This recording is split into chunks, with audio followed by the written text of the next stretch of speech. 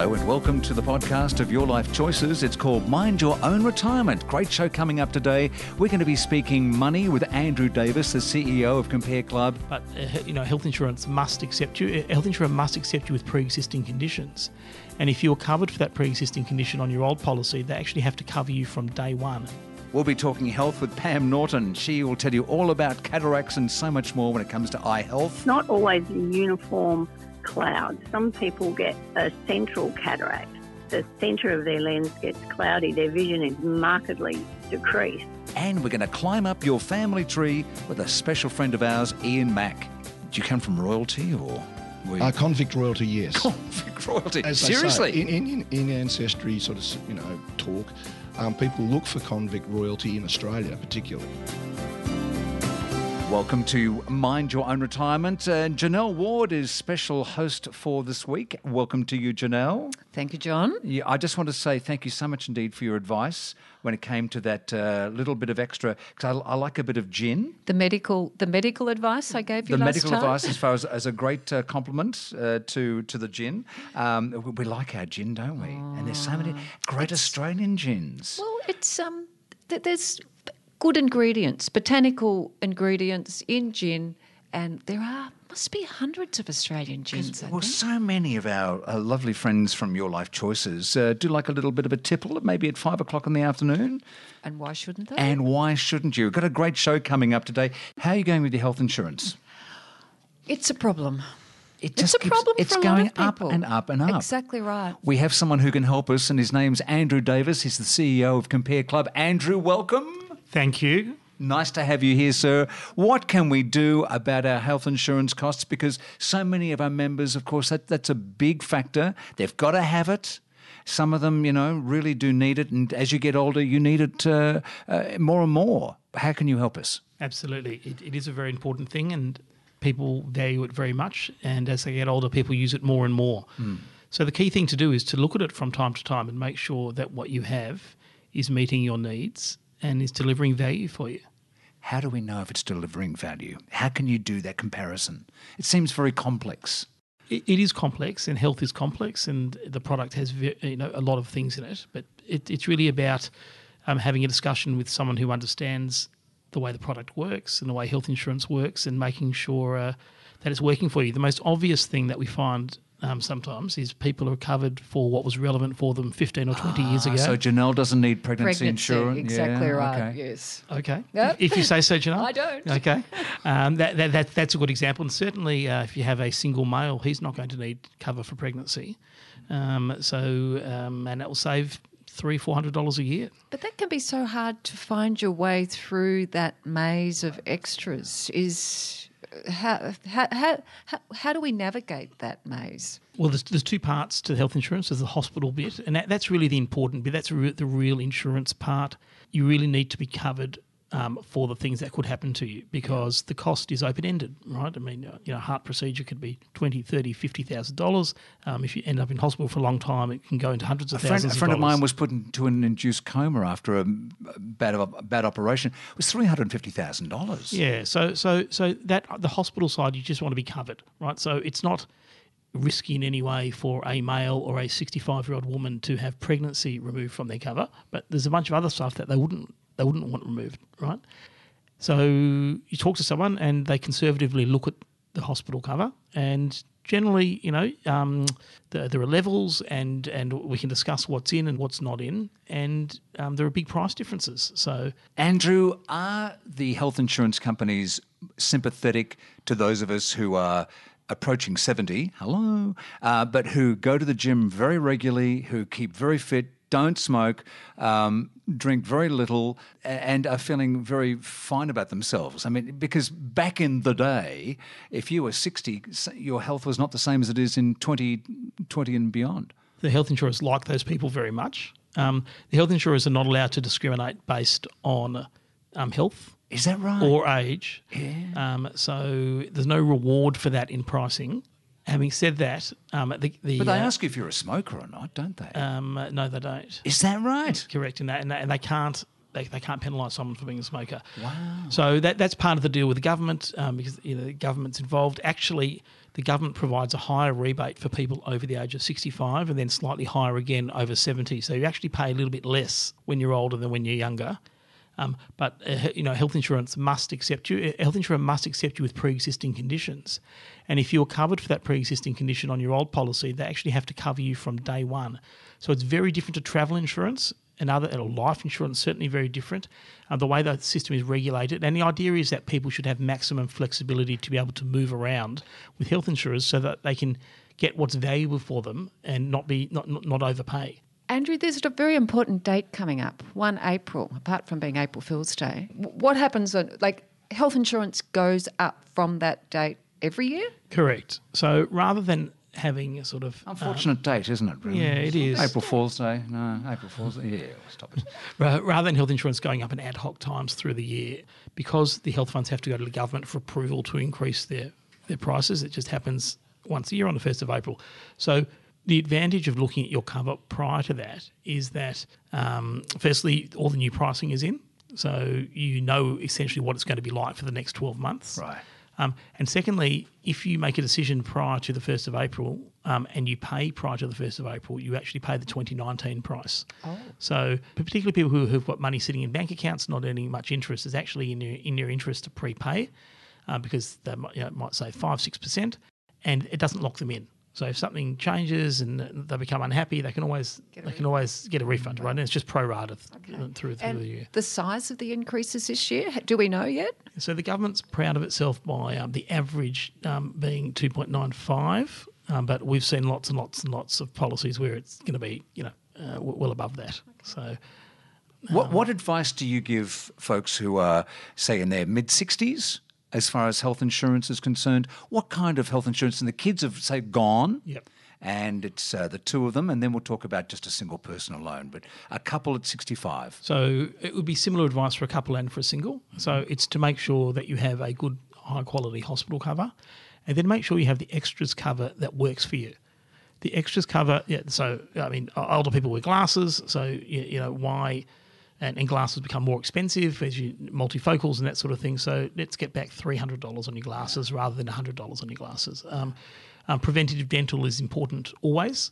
So get a cover where you don't have any gap, or you have a minimal gap when you get your teeth cleaned, which is good for you and preventative, etc. Right? Rather than only getting back 40 or 50%. If you're a diabetic and you need regular podiatry, then make sure you have podiatry. So, interestingly, for a similar price, the benefits that you get back on some of those extras can vary very markedly. It will depend on who your provider is, and depend on which health fund you're with. So it's really worth looking at every few years, and you can do better by several $100s each year just in the benefits that you receive back for these services that you're using anyway.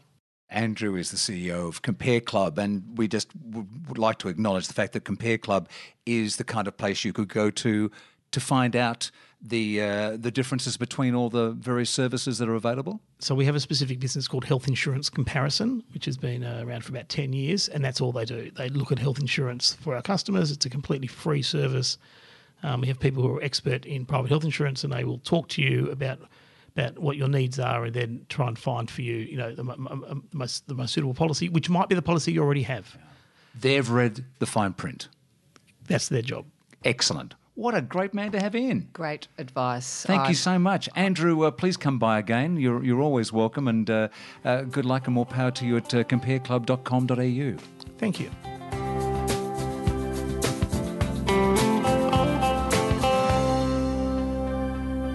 Janelle, if I've taken my glasses off, if I hold my hand over that eye, you look really fabulous. Oh, if I put my hand over that eye, it looks like I'm looking at you through the Doris Day lens. Full of because. Well, either way, it's probably better than if I've got you a cataract had removed out of that eye, but I've got to yet have one. Can you give me some more information about what I should do? I know someone who can. Who? Pam Norton. Goodness, come on down. Hello, Pam. Hi, John. Hi, Wardy. Yeah, I'm Pam, and I'm an orthoptist. So I'm the sort of first person you see when you go to your ophthalmologist and have all the tests done. What is a cataract?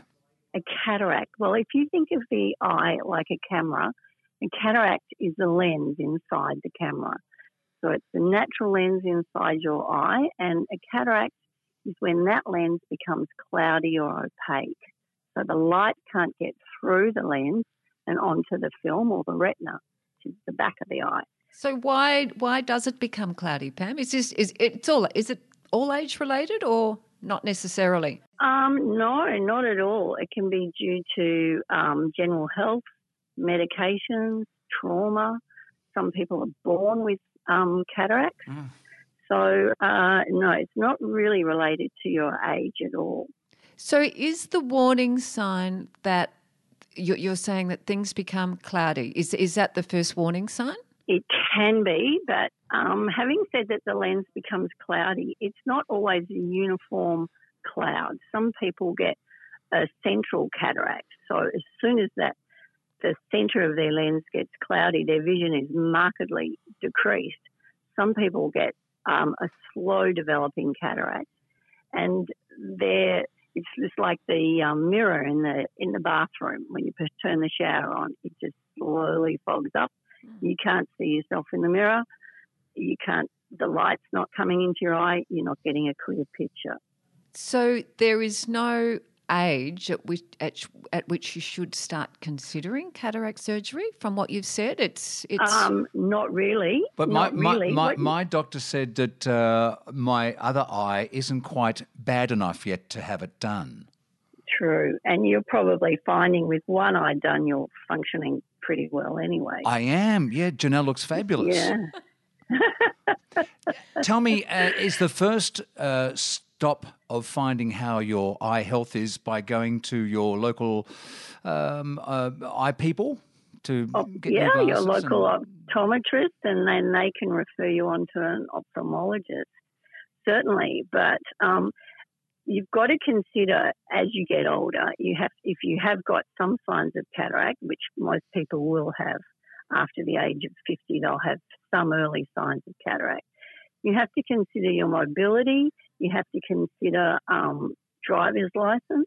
And if your cataract has been developing slowly, often people go into denial when you say, oh, sorry, really don't think you're safe to drive. And they say, oh, of course I can drive. Of course I can drive, because it's just been such a gradual thing. Gradual, yeah. And they've just got used to it. Yeah, and you have to trust your ophthalmologist.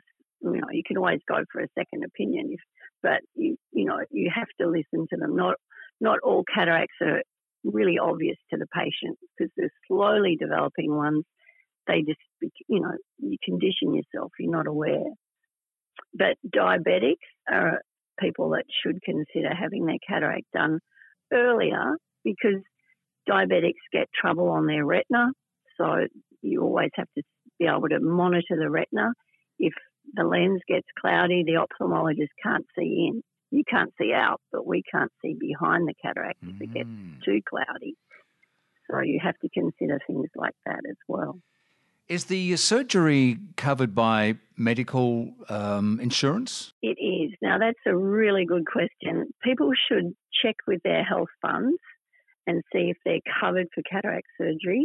They should also check with their health funds. A lot of ophthalmologists are part of a no-gap scheme, which means if you have private health insurance, you're not going to have extra out-of-pocket expenses. So it's really worth checking that, and it's also worth checking for newcomers. Check with the surgeons' rooms before you go. Ask them what their fee structure is. That way, you don't get a terrible shock when you get your bill at the end of the day. Because some people charge differently to others. Some people think that if you pay more, you get a better job, but they have to consider things like the no-gap scheme and check with their insurance companies. Okay. Pammy, just a final question on safety. I mean, is it almost a no-fail procedure these days, or not that simple? Well, all surgery has some risk, but cataract surgery is considered one of the safest. If the patient also has glaucoma, then the pressure is a problem, but then once the pressure is reduced, you can do the cataract surgery, and often after cataract surgery, the pressure is lower and the patient can go off their glaucoma treatment. So that's an added advantage for people who have glaucoma. Are we in Australia adverse to having our eyes checked, or are we very much aware of our eye health? Well, I've been working at some very busy practices, so I'd say that most people are onto it pretty well. I mean, they get scared because they think, oh, no, touching my eyes, this is terrible. Oh, but these days, even the pressure tester don't even push anything on your eye anymore. It's fantastic. That's right. The equipment that we're using now is just very non-invasive, yeah. Awesome. Yeah. Great advice. Thank you, Pam Norton, for clearing the way for perhaps more people to go and just get a check. Eye health professional, thank you very much indeed for your time, and we'll put something up on our website as well for sure. My pleasure. Take care, guys.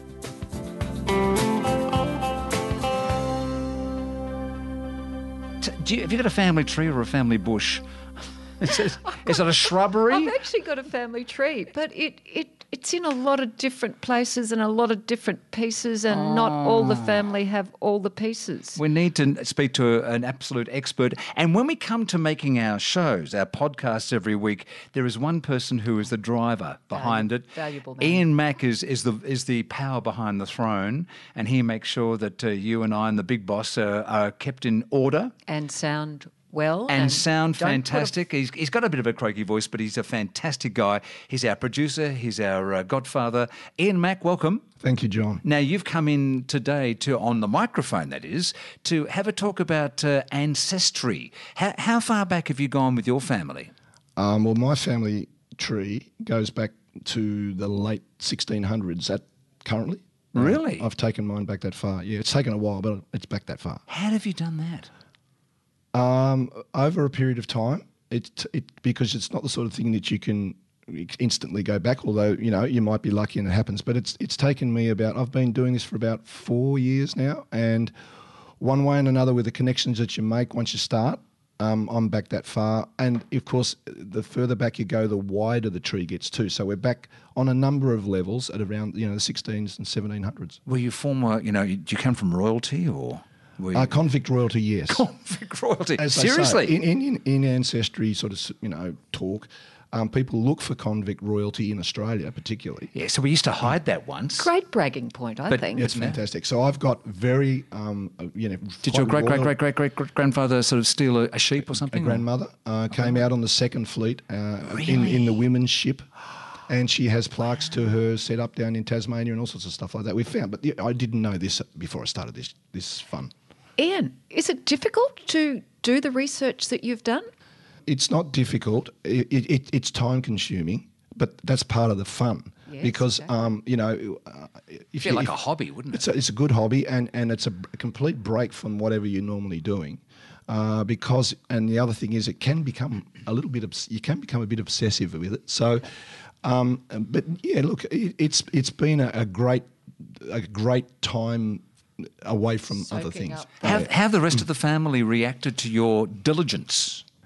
With interest, although it's interesting. I was telling Janelle the other day when we were talking about this, that the people in your family that are really, really interested, they seem few, but at the same time, everyone's proud of what you find. So if you might have a family gathering or whatever it is, and you say, oh, did you know this or did you know that? So look, the family tends to be quite proud of what we've got in our tree. Has it connected the family, or like extended family members? Definitely. I started the tree just because I wanted to. I'd collected bits and pieces over my life. I've been in media all my life, so it hasn't been hard to have photos and bits and pieces like that. My mother had a tree on the back of an old calendar. She's looking at it, because she wanted a big piece of paper, and an old calendar was as good as she could find. And we had a tree there, and that was handed down. And then one day, with computers as they are now, I was sort of led to fire off a tree on one of the. There's a number of them out there, and I started off, and away I went. So yeah. Do you know how far back the the person who's gone the furthest back, as far as an amateur might be? I don't know, but if you're going back, for example, down the UK line, and you're going back to families back in Scottish, there's names back there that they don't mean the way people were called. Yeah. Some trees go back that far where the name, the way they call people was actually even different. So they do go back a long way. Yeah, Extraordinary. Ian, it's given you an extra reason to travel, I believe. that it has. We planned a trip to Europe a couple of years ago, and I found my family on my mother's side came from a place down in Cornwall called Mevagissey. Anyway, we went there.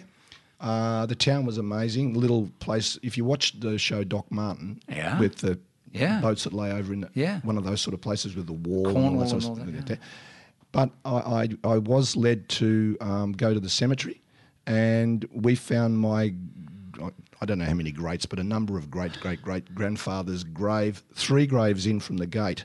My wife's got a photo of me just transfixed in front of staring at this gravestone. It's amazing. And do you know what's fascinating? The fact that Ian is married to a beautiful lady who is Japanese. So that's going to make the family tree continuing a very interesting side. Last time I was in Japan, I sat my father-in-law down. You would think Japan would have amazing records for this stuff. They don't. And so we were crawling back through my father-in-law's memory, trying to find bits and pieces. So my family tree's got a really interesting bit because a lot of it's in Japanese. Isn't it amazing? I'm fascinated by this topic. I can't wait to have a little bit more time To do a lot of things. To do a lot of things, but just to because if you're at all lonely or had certain family members that are maybe a little bit disconnected, this is going to drag everyone together again. I just see it. It has, because you can invite people. So if I can quickly go to the tree I'm on, and any tree actually that works like this, you can invite people to have a look at it. You can invite them in as guests via an email address. And so I've shared that with many members of my family, and a lot of those people have they've write to me and they've sent me photos. So it actually does connect people. You're now the patriarch, are you? Well, family historian. Now, we know there's a number of ways that you can collect information about family trees, but you are using one that you do pay for Yes, I'm called paying, Ancestry. and you don't have to pay to start. Okay. But as I say, if it gets you like it got me, then I was led to pay regularly. There's some caveats to that in respect to that. Some of the information that you can pull in via the fact that you're a member may disappear if you do stop paying. But Okay. That's down the track. that's just down the track. Is there any issues with privacy? In terms of privacy with the tree that I'm with, any living person is not listed. So there's a box there for them, and you can see the connection, but their name's not there. Okay. So that tends to be the sort of rule, that once a person's deceased, their name becomes available. And you do have some, obviously, like all of these things, you have settings where you can say, I want this to be private or not, or that sort of stuff. So there are, yeah. All right. Well, you were on Ancestry.com, but there are other places you can go, and there you are, Janelle. I'm hooked. Your I can't wait. Whistle is wetted. I want convict royalty. Ian Mack is our producer of these podcasts, and Ian, we thank you so much indeed for giving up your time, and more power to you as you go on the hunt for the McWilliam clan. Thank you very much, John.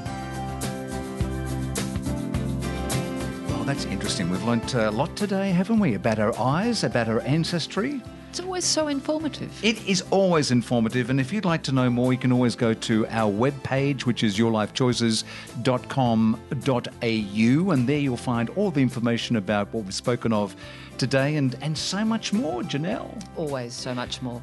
Come back and join us next time on Mind Your Own Retirement. But until then, make sure you get your friends to join Your Life Choices. It's absolutely free, and we'll see you next time.